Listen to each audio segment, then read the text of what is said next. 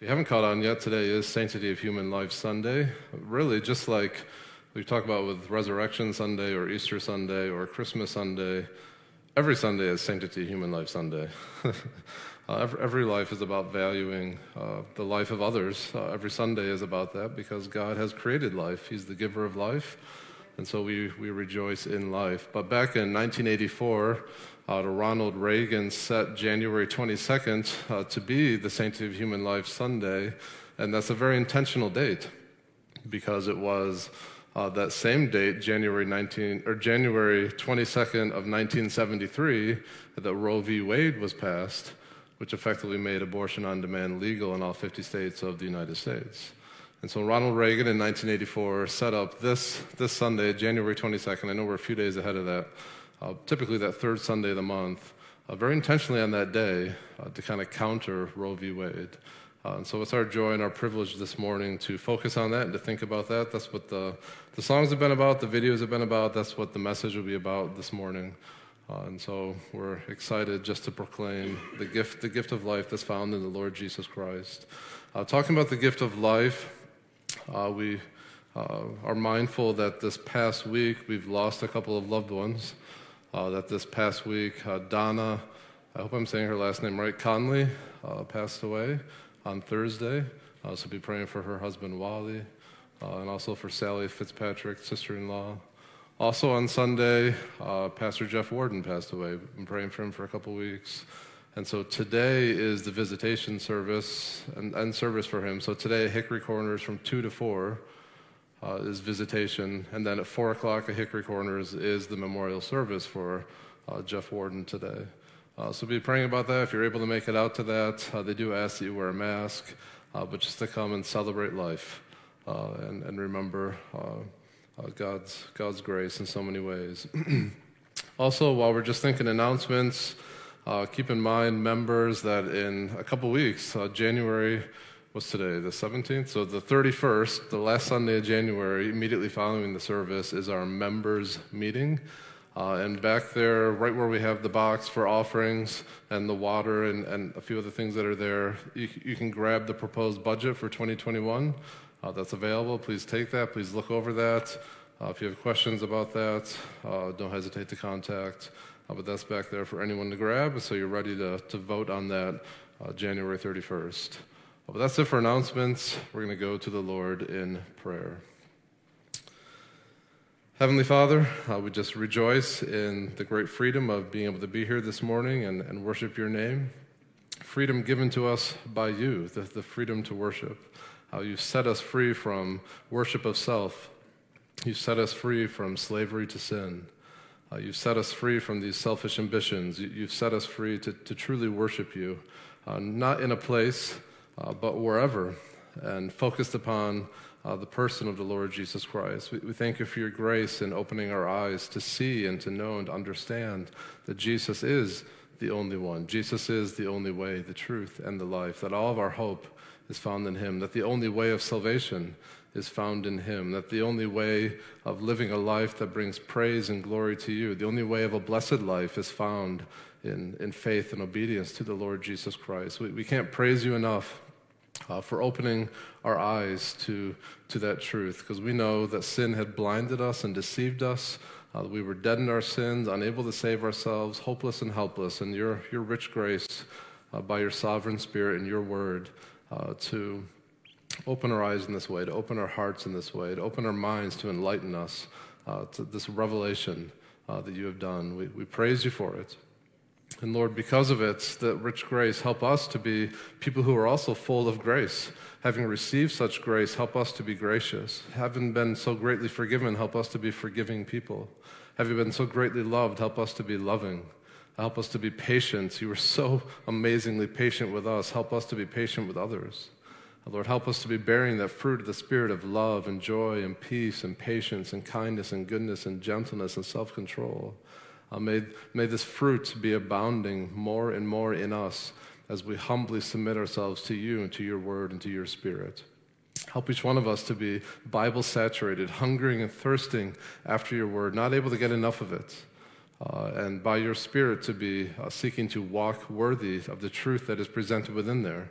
And when we fail, when we don't measure up, when we sin, and we all do, Lord, help us to be quick to go to you for your grace and your forgiveness. We thank you that if we confess our sins to you, you are faithful and just to cleanse us of all of our unrighteousness.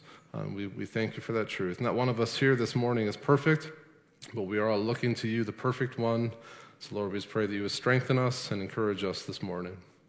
And Lord, as we look at your word to consider just the sanctity of human life and the fact that you've made us in your image and you've given us this great mandate to fill the earth and to subdue it, I pray that you would just do a great work in our hearts.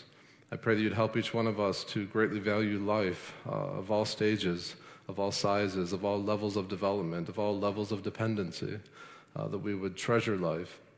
I pray that you would help us to put that into action, not just to sit here this morning and say amen to that, but to put it into action with our lives, with our words, with our checks, with our cash. Lord, that we would truly, with our being, all of our being, be relentlessly pursuing the sanctity of human life in every way that we can, because you have made us in your image. I pray that you do that work in our hearts this morning.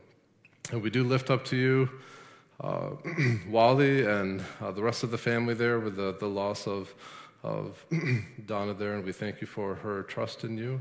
We thank you that, and for Brother Jeff Warden too, that they're both more alive now than they ever were, as they're in your presence, gazing upon your glory, filled with joy and pleasure forevermore at your right hand. Lord, we thank you for that.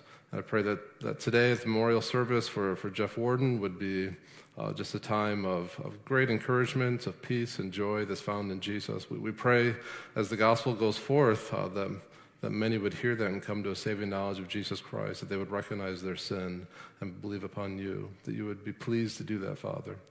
And we just pray all this in Jesus' name. Amen.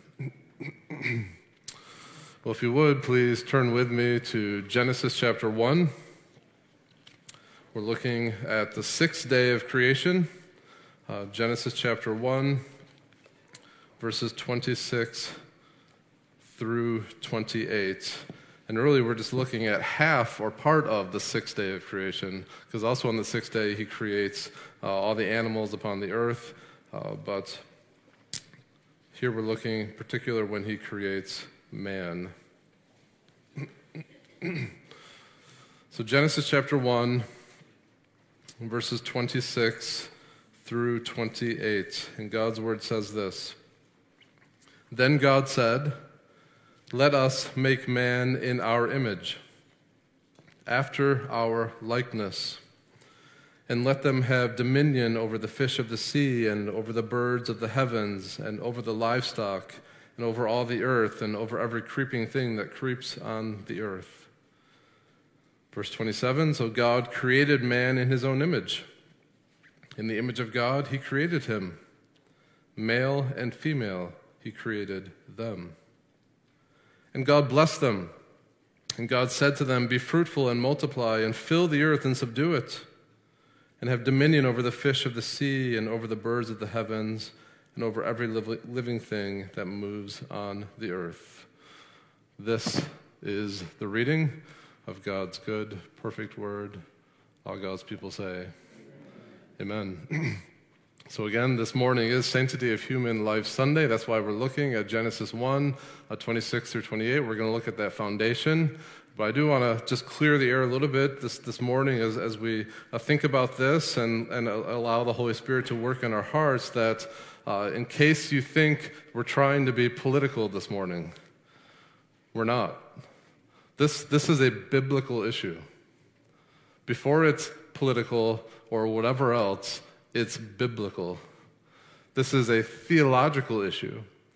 God has clearly spoken on this, and so this morning we are opening the Word of God, and we're seeing what God's Word has to say about life. And anything else that's out there is secondary to this, that this is our worldview.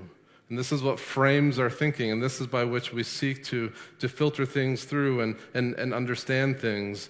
So that's what we're doing this morning. We're not trying to have a social issue or a political issue. We are dealing, quite frankly, with a unique and focused evil in which Satan has deeply vested interests. And we cannot afford to simply look away or sweep this issue under the carpet. What we're talking about this morning goes to the very core of what it means to be a human being, of what it means to be made in his image. So how we treat the unborn, how we treat the weak, the poor, the elderly, those who can't defend themselves, that's a reflection of what we believe about God. And it's a reflection of what we believe about one another. And the big point that I want to bring across this morning is that we must be relentless in our love and protection of human life. We live in a culture of death. We live in a culture that celebrates death in a lot of ways, and hatred. I'm not sure why it is, but some of us are afraid to offend the culture that we live in. And I think, in light of the fact that we live in such a culture of death, that you and I should be relentless about pursuing a culture of life. Relentless in our pursuit of the sanctity of human life. Relentless regardless of what others say or think or do, because we're persuaded that we are made in the image of God. And we're persuaded that we are under the cultural mandate. And so this morning, that's my aim. That's where I'm seeking to persuade and push towards with the Lord's help, is that each one of us would leave here resolved to be relentless, to protect human life, to love human life. And we're arguing this from Genesis 1. Genesis 1 introduces us to the one true God and his creation. It reveals an awesome God who is sovereign over his creation, but is not floating up there and uninvolved. He's not deistic. He isn't intricately involved in his creation. And so Genesis 1 gives us this beautiful account of his creative work and how he creates the heavens and the earth and all that's in it in 6 days. On the seventh day he rests. And for the first 3 days he forms the world. And then 4, 5, and 6 days, 4, 5, and 6, he fills the world with all these different wonderful varieties of creatures. And then on that seventh day, he rests. And again, we're looking at day 6, found in Genesis 1, 26 and following. That is what I believe to be the most important of all those days. And these are some what I think also to be the most important verses in the Bible. These are verses we should be very, very familiar with, ready to discuss and explain at a moment's notice. As we make our way through the text this morning, we're going to see 3 things. We're going to see first the divine plan.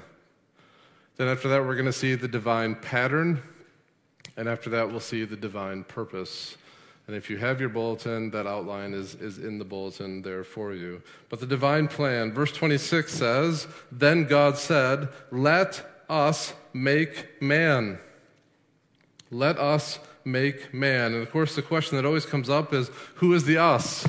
And sometimes you'll encounter people who will try and persuade you that the Bible doesn't anywhere teach the doctrine of the Trinity, but you can see right here, this in seed form or germ form, the Trinity being taught in Genesis 1, verse 26. Then God said, "Let us make man." And then further after that, it says, "After our likeness." So here we have the Trinity. Here we have Trinitarian fellowship. Here we have Trinitarian communion, Trinitarian consultation among the persons of the Godhead prior to the creation of Adam and Eve. And there's something very precious about this thought, that God stops and slows down. In fact, it breaks the pattern. If you read through Genesis 1, there's a very distinct pattern. But then 26, it breaks the pattern to try and get us to stop and focus on the text. That here, God did not make us at random. But here we see, let us make man. You see very careful and thoughtful deliberation to the creation of humanity. We see here quite frankly, quite clearly that we are not the result of random processes. Unlike Carl Sagan, if you've heard of him before, one of his more famous sayings is where he says, basically, that the universe is nothing, and you and I are nothing. In contrary to that, the scriptures say that's not even close to being true, that we are the result of careful, thoughtful, divine consultation and thought and care and love. Kent Hughes puts it this way, quite eloquently. He writes, though you could travel 100 times the speed of light, past countless yellow, orange stars, to the edge of the galaxy and swoop down to the fiery glow located a few hundred light years below the plane of the Milky Way, though you could slow to examine the host of hot young stars luminous among the gas and dust, though you could observe close up the protostars poised to burst forth from their dusty cocoons, though you could witness a star's birth, in all your stellar journeys, you would never see anything equal to the birth and wonder of a human being. For a tiny baby girl or boy is the apex of God's creation. In Psalm chapter 8, verse 5, speaking about creation, it says that we, humanity, are crowned with glory and honor. In Jeremiah chapter 1, verses 4 and 5, we read this, the word of the Lord came to me, saying, before I formed you in the womb, I knew you.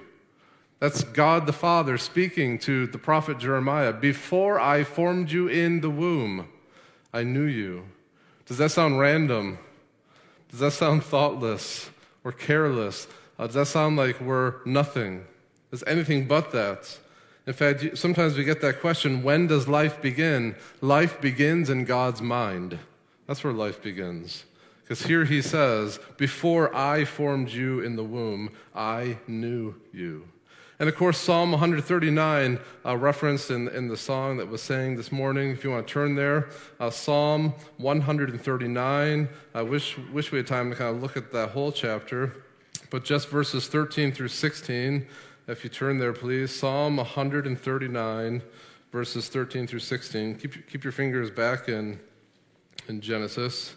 But Psalm 139, verses 13 and 16, and here King David is rejoicing over God's intricate design of every one of us.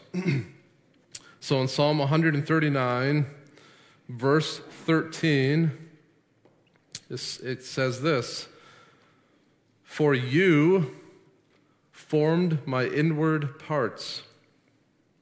You knitted me together in my mother's womb.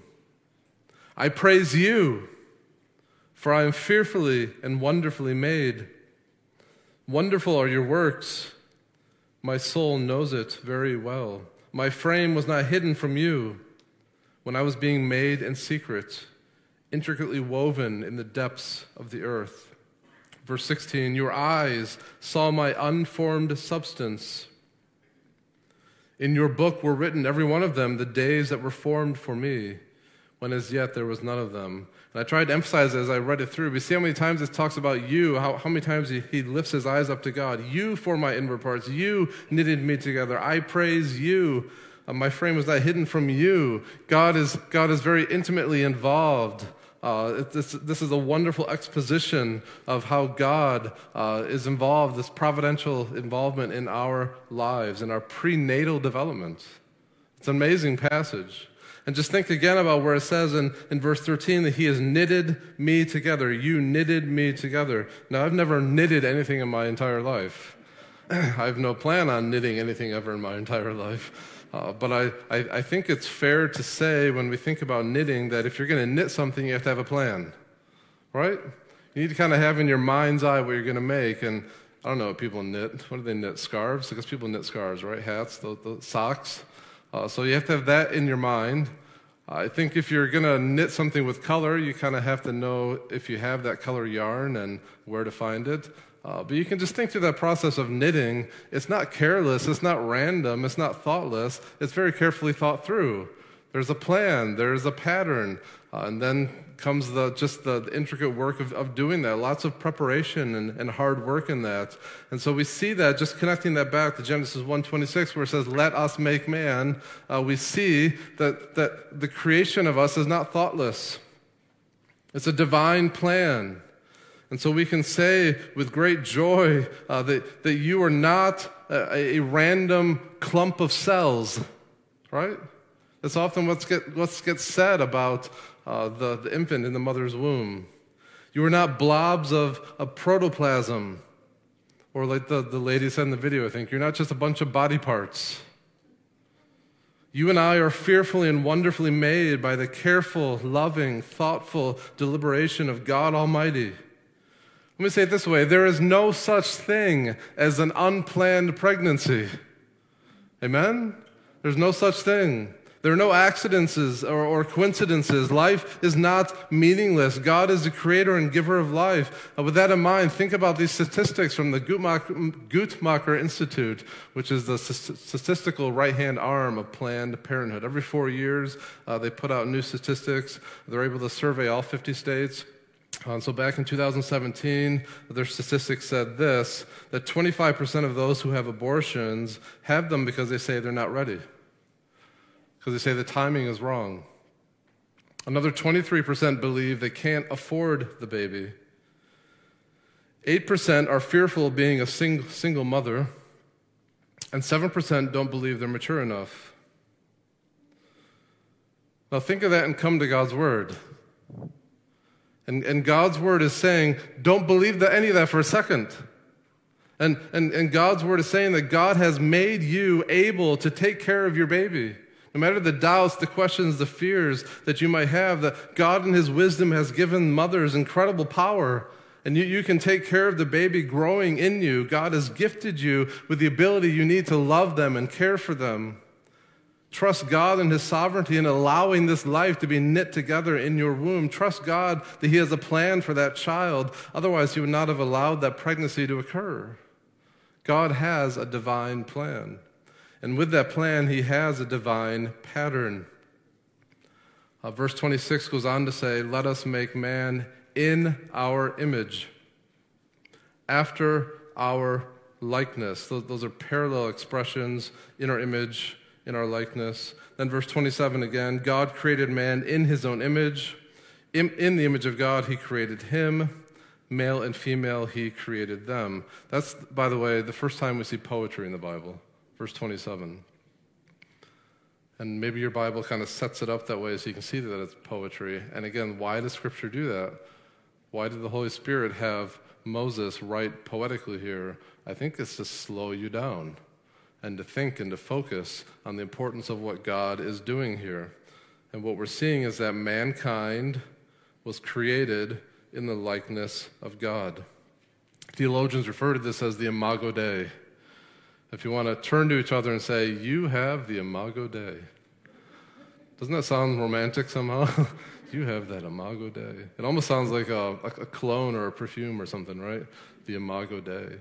What is the Imago Dei? What's the significance of that? What's the importance of that? And in your bulletin, you'll see a number of things that we can bring out from that. But the first one is this. What's the significance of the Imago Dei? It means we're distinct from the animal creation. It means that, surprise, surprise, you and I, we're not animals. We're not. We're distinct from creation. We're distinct from the animals. Look at verses 24 and 25. In 24 and 25, it says, let the earth bring forth living creatures according to their kinds, livestock and creeping things and beasts of the earth according to their kinds. And it was so. And God made the beasts of the earth according to their kinds, and the livestock according to their kinds, and everything that creeps on the ground according to its kind. 5 times, Scripture says in the space of 2 verses, that animals were created according to their kinds. And then you come to verses 26 and 27, and 5 times we're told the exact opposite, that we're not created according to our kind, we are created after the image of God. It's a stark contrast to bring out that man is unique, that we did not evolve from animals. Animals are not people. People are not animals. Animals are not made in the image of God. That is a distinct privilege given to human beings. Secondly, we see from this that all mankind is endowed with the capacity to rule. What's God doing all through Genesis 1? He's ruling, right? He has dominion. He has power. What he says goes, and it happens. He's exercising that authority. And immediately after reading all that in Genesis 1, we're told that we're made in God's image. And verse 26 goes on to say, let them have what? Dominion. Or your translation might say, let them rule. So very, very clearly bound up in the idea of being made in God's image is you are given God-given authority to rule, to have dominion over this earth. That's nothing short of amazing. Kings would regularly set up statues of themselves throughout the land to show their sovereignty, and so God has established us as his representatives to show his sovereignty. We're his viceroys or his vassals. We're rulers under his authority and kingship. It's really quite amazing. The third thing is this. It means that the image of God means we are made to resemble God. That's something to think about, isn't it? We're made to resemble God. Not physically. God is spirit. We are to resemble his attributes. So, for example, it's clear from Genesis 1 that God is rational. He forms and executes plans, and so with us. It's clear from Genesis 1 that God is moral. As you read through Genesis 1, he repeatedly says his creation is good. In fact, he says it's very good at the end of chapter 1. So with us, we have this built-in moral code, an inherent sense of right and wrong. It's very easy to prove that we have this inherent sense of right and wrong. And I can just simply ask the question, do you like it when your things are stolen? What do we say when the things are stolen? That's just not right. We have this inherent sense of right and wrong. Looking at Genesis 1, we see a God who loves beauty and designs and forms and fashions things, and so with us. Of course, we don't create things out of nothing. That's something God himself can do, but we like to fashion things and create things. For me personally, there's few things more satisfying than making something with my own hands. And I think that's true of all of us in one degree or another because we're made in God's image. God fashions and designs and takes joy in that, and so do we. We compose symphonies, or Dave Stout and Josiah, the song that they just did, they composed that song, right? There's great joy in that. We build houses, we paint paintings, and we do these things. We're reflecting God. That's part of what it means to be made in his image. We're resembling him. Also, we see that God enjoys fellowship. Again, let us make man. So with us, we are made to belong. We crave fellowship. We want to belong. But even as I go through that with that list, we can all sense that we don't quite measure up to that. We can all sense that we're not the image that God has made us to be. And if we're being honest, with the Spirit working in our hearts, we have to acknowledge that every single one of us fall very short of the image of God. Very short. And we know this because of Genesis 3. In Genesis 3, a sin enters the world, humanity falls, and an ugly black streak of sin has streaked across the image of God in every one of us. Sure, we can still think, we still make plans, we're still rational, but our plans are now often very selfish. We can for sure still have a sense of right and wrong, but even though we know what's right and wrong, we don't always do it. In fact, Scripture says no one is righteous, not even one. We can still communicate. We just don't communicate with truth and beauty all the time. Sometimes we communicate with lust and hate. The image of God is still within us, but it's been marred, sometimes almost beyond recognition. Listen, this is the danger of sin. That every time you sin, the more you sin, the less you reflect his image. Sin quite literally dehumanizes you. You are made to reflect him, to resemble him, to glorify him. And when you don't do that, when you sin against that, you become less and less of what he has made you to be. You can think of it this way. You can imagine in your mind a nice, crisp $100 bill from the bank. That $100 bill represents Adam and Eve in the garden as they come from the hand of God, created with no sin, perfectly resembling and reflecting the image of God. Now, what do we do with a $100 bill? Take that $100 bill and crumple it. Take the $100 bill, maybe make a few rips in it, and step on it. Smear a bunch of mud and dirt on it. That's the image of God corrupted by sin. That's what sin does to Adam. That's what it does to us. We're still in God's image, but sin so corrupts us and so deforms us that it's nearly impossible to tell we are made in God's image. So what do we need? We need transformation. We need recreation. And that's exactly what Jesus brings.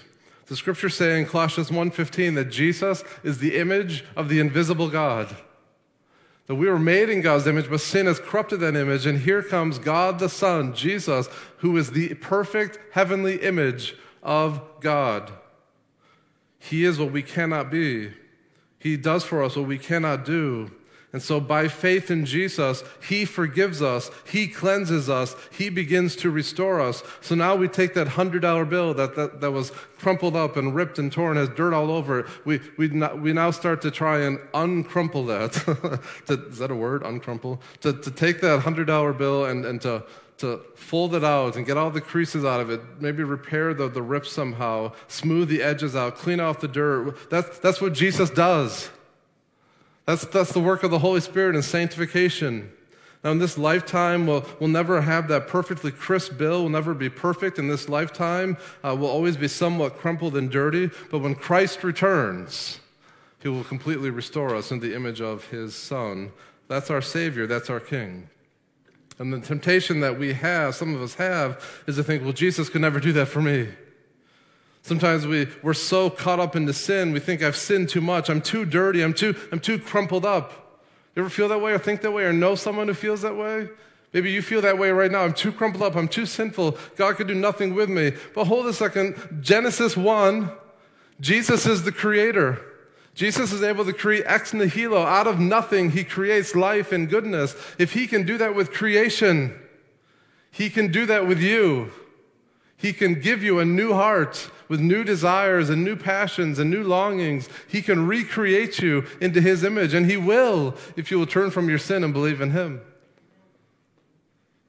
He can restore God's image to your sinful life. He's also the one, as you read through Genesis 1, who filled the world with light and water and fish and birds and animals and everything that creeps. I don't know what it is. I love that verse. Every creeping thing that creeps, as the KJV would say it. So maybe right now, you feel empty. You're looking for hope and peace. You know you're unrighteous. You know sin has tainted you and wrecked you and destroyed you. Just as Jesus filled the world with all those wonderful things, he can fill your life with his peace and his hope and his righteousness, with his forgiveness. He can and he will, if you will believe upon him. He will restore God's image in you. He will make you a new creation.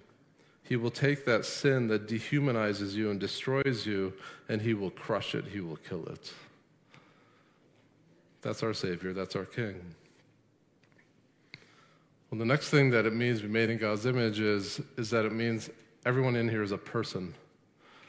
And this is super important that we catch this, that we are persons. What do we mean by persons? We mean that you're able to have affections and emotions and feelings. We mean that you're able to communicate with others. We mean that you are involved in relationships and you're capable of fellowship, that you know what it means to dream. Kind of like that video that we watched of the girl saying, "Can you see me?" And trying to portray what her life will be like. The dreams that she has. We all have those dreams. And the scriptures would teach that from the moment of conception, a human being is a person. Every human being is a person from the moment of conception. That is unbelievably important. Do you understand that at the heart of the abortion debate is this right here, whether that baby growing in the womb is a person or not? That's the heart of the debate. Every honest abortionist will say to you, we know that abortion is the taking of a life. They will all say that if they're being honest. What they will argue with you is if that's a life worth living, whether that life is a person. And they will argue that it is not a person, and therefore it's a life that we're able to take. That's the argument of abortion today. Let me just share with you a few people who say that very loudly and clearly. For example, during his UNC Wilmington debate with pro-life professor Mike Adams, abortionist Willie Parker admitted under cross-examination that he intentionally kills human beings. When pro-life professor Adams pressed him to justify his actions of killing human beings, the abortionist Parker accused Adams of failing to distinguish, quote, human beings from human persons. And this is no isolated incident. In her book, Love Thy Body, Nancy Pearcey quotes bioethicist Daniel Callahan of the Hastings Institute, who insists that once a patient loses, quote, the capacity to reason, to have emotions, and to enter into relationships, that person cannot be any longer called a person. It's a mere body only. So note the logic. If this applies to a baby in the womb, it applies to the elderly. John Harris from the University of Manchester says this, quote, 9 months of development leaves the human embryo far short of the emergence of anything that can be called a person. A person for Harris is a creature capable of valuing its own existence. It is therefore not wrong, this is him, it is therefore not wrong to kill non-persons or fail to save their lives. Quote, death does not deprive them of anything they value, end quote. That's wicked. Anne Ferretti, the chief executive of the largest independent abortion provider in the United Kingdom, said this in a 2008 debate. We can accept that the embryo is a living thing in the fact that it has a beating heart. It has its own genetic system within it. It's clearly human in the sense it's not a gerbil. And we can recognize that it is human life. Notice what she says. The point is not when does human life begin, but when does it begin to matter? Peter Singer. I don't know if you've heard of him before. I follow him very closely. He's ranked as one of the top 100 influential people in the world. He's a professor at Princeton of bioethics. He is transforming, influencing the minds of future leaders in this world. He's been at it for a long time. Peter Singer, quote, human babies are not self-aware or capable of grasping that they exist over time. They are not persons. He's a big animal rights activist, so he says this, animals are self-aware and therefore, quote, the life of a newborn is of less value than the life of a pig, a dog, or a chimpanzee. That is wicked. I hope you see what they're doing. They want to define human personhood not by being, but by function. And so this is the importance of the Imago Dei, and affirming that personhood is not defined by functionality. It is not defined by what someone can do or not do. It's not earned, it's given. It's inherent. It's conferred by God himself. And thus human beings, born or unborn, have inestimable value and worth because they're created and fearfully and wonderfully made by God. All lives matter. From embryos to newborn to middle-aged to senior citizens, whether healthy or sick, all people are made in God's image. All people have dignity and worth. Consider then the horror and wickedness of abortion. Babies, unborn or born, are persons made in God's image. That's what our text says. Persons fearfully and wonderfully made by God to reflect his glory. And we have been given dominion. We have been given God's authority to rule this world with his love, with his wisdom, with his justice, and his mercy. And what have we done with that dominion? What have we done with that authority, that God-given power to rule? Well, since 1973, we've crushed killed, poisoned, decapitated, vacuumed, scraped out of the mother's womb over 60 million unborn babies. That's what we've done with it.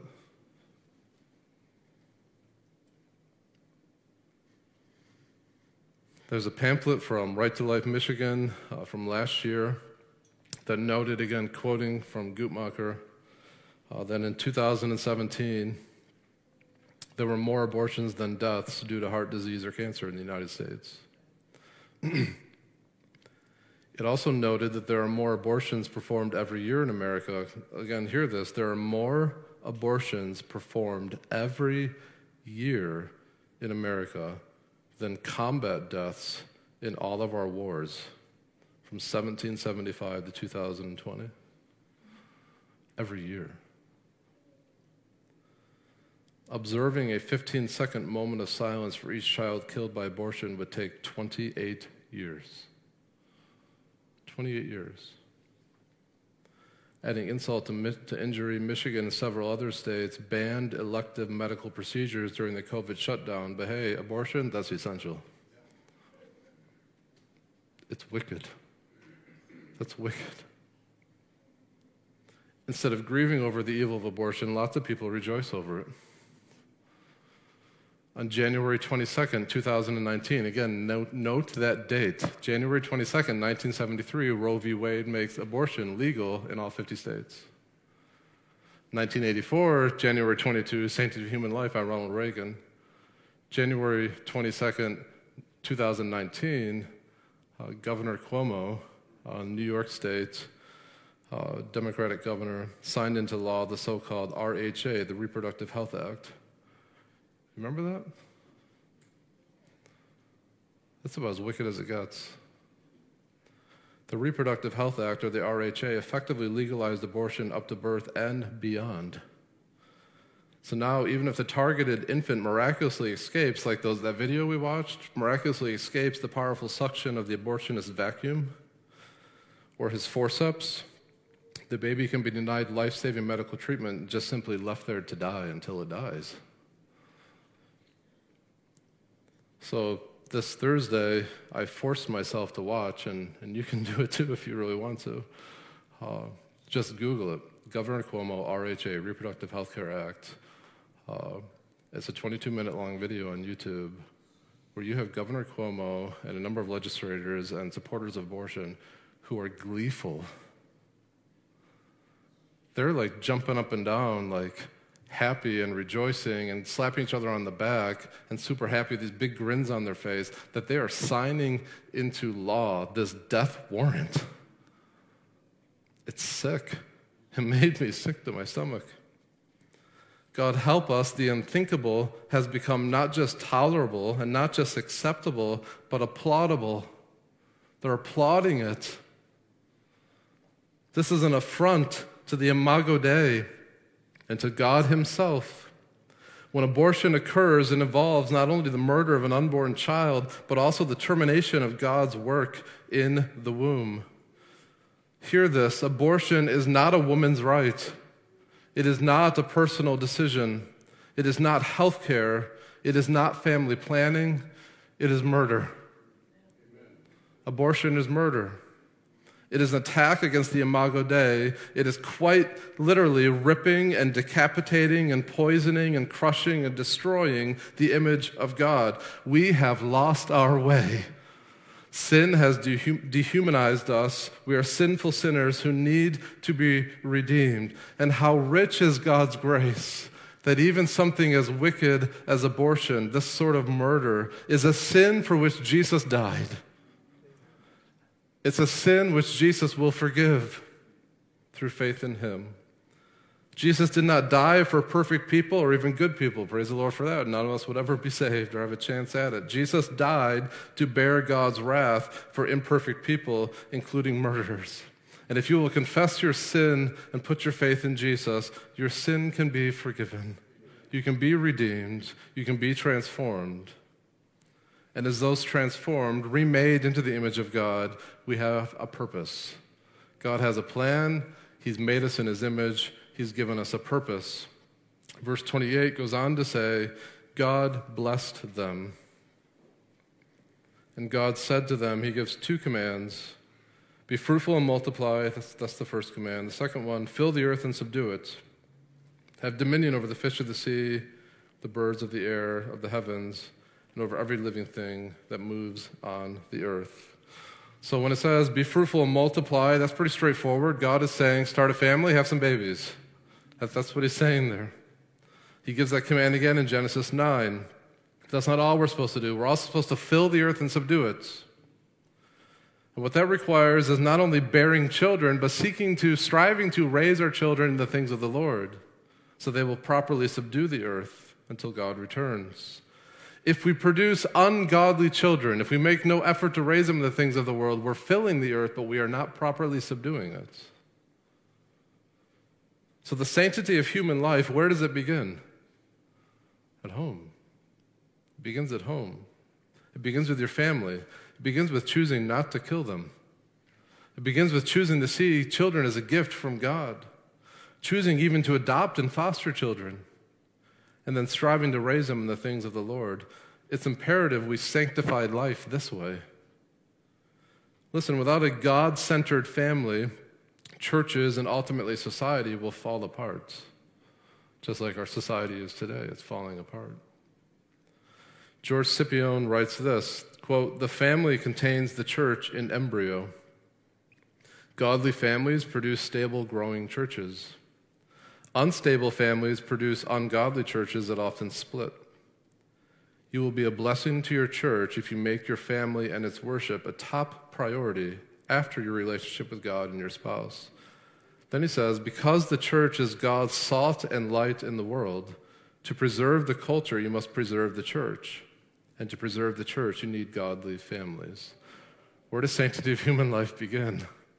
In your family, in your home.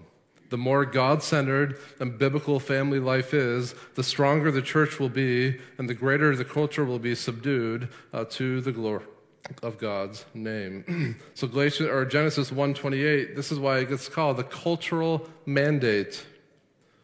The cultural mandate. Everything in creation has been ruined by sin, but everything in creation is to be developed and ultimately rendered to our great God in heaven for his glory. So I'm going to say it this way.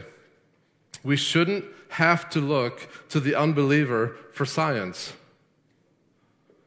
We should have believing scientists setting the standard for science.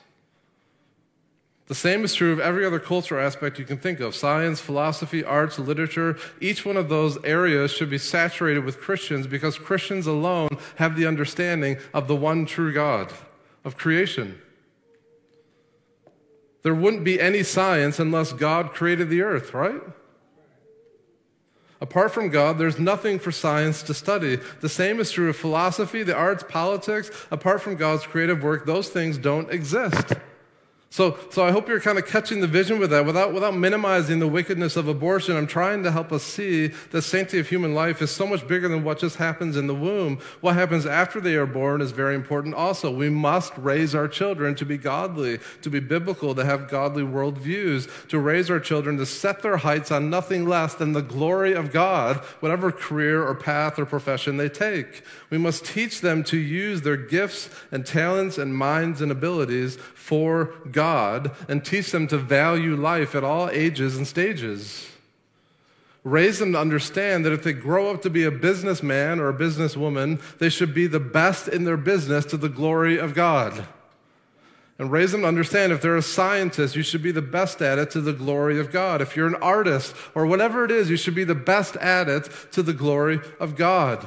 Christianity should be producing disciples who excel first and foremost in biblical truth, and out of that understanding of Scripture, become the best nurses, the best doctors, the best lawyers, the best judges, dare say, the politicians, the best soldiers this world has ever seen, because they know God and they know His creation, they know the mandate. That gets me excited. I hope that gets you excited. I hope you're seeing the richness of this. I hope you view work like that. When you go to work, seeing it as a place to continue the Imago Dei, to continue God's creative work, to express His image, to bring the cultural mandate to bear. Do you think of work that way? You know, there was a time when theology was called the queen of sciences. Man, we've come a long ways, in a bad way. Now it's totally subjugated to nothing. You can have your Christianity and your theology and put that in a little bubble over here. We're going to do everything we want to do here, but you keep that over here. It used to be understood that Christianity was the basis for life, for art, for science, for industry, for everything, but now it's been relegated to the world of irrelevance. It's sad that we have turned so many of these things over to the unbeliever. We are not subduing the earth in this way. We have abandoned our God-given mandate. Christian, God has made you vice-regent over his earth, that you might fill and multiply and subdue the earth, that you might grow godly families, create godly culture, build godly civilization, reflecting his holy and loving care all throughout the world, in every sphere, down to the unborn. That's the heartbeat, the biblical worldview of sanctity of human life. So let us as a church do our part with God's help to subdue our corner of the kingdom, Barry County. Let's train up and equip disciples of Christ whose roots go deep into God's word, and out of that grow godly families, and out of that grow individuals who become the best in their field of expertise and who fight against sin and evil and the forces that distort God's creation mandate. This is why I've been emphasizing from day one the need to love our community. That is the cultural mandate that has been put upon us from Scripture. 1 John 3:18 says, "Dear children, let us not love with words or speech, but with actions and in truth." Proverbs 24:11 says, "Rescue those being led away to death. Hold back those staggering towards slaughter." This is why I love that we as a church offer biblical counseling that offers Christ-like care and compassion to any who are hurting and looking for hope. We're trying to subdue the earth. We're trying to show that God's word, not psychology, has solutions to everyday life. This is why I love that we have a food pantry and a food box route. This is why I love that we've started a baby pantry. That's starting this week through Family Promise. I love the providence of God and how that works out. Today's Sanctity of Human Life and Family Promise. We have this week to love and serve the homeless in our community. That ties right into this, right? That's the cultural mandate. Subdue and fill the earth.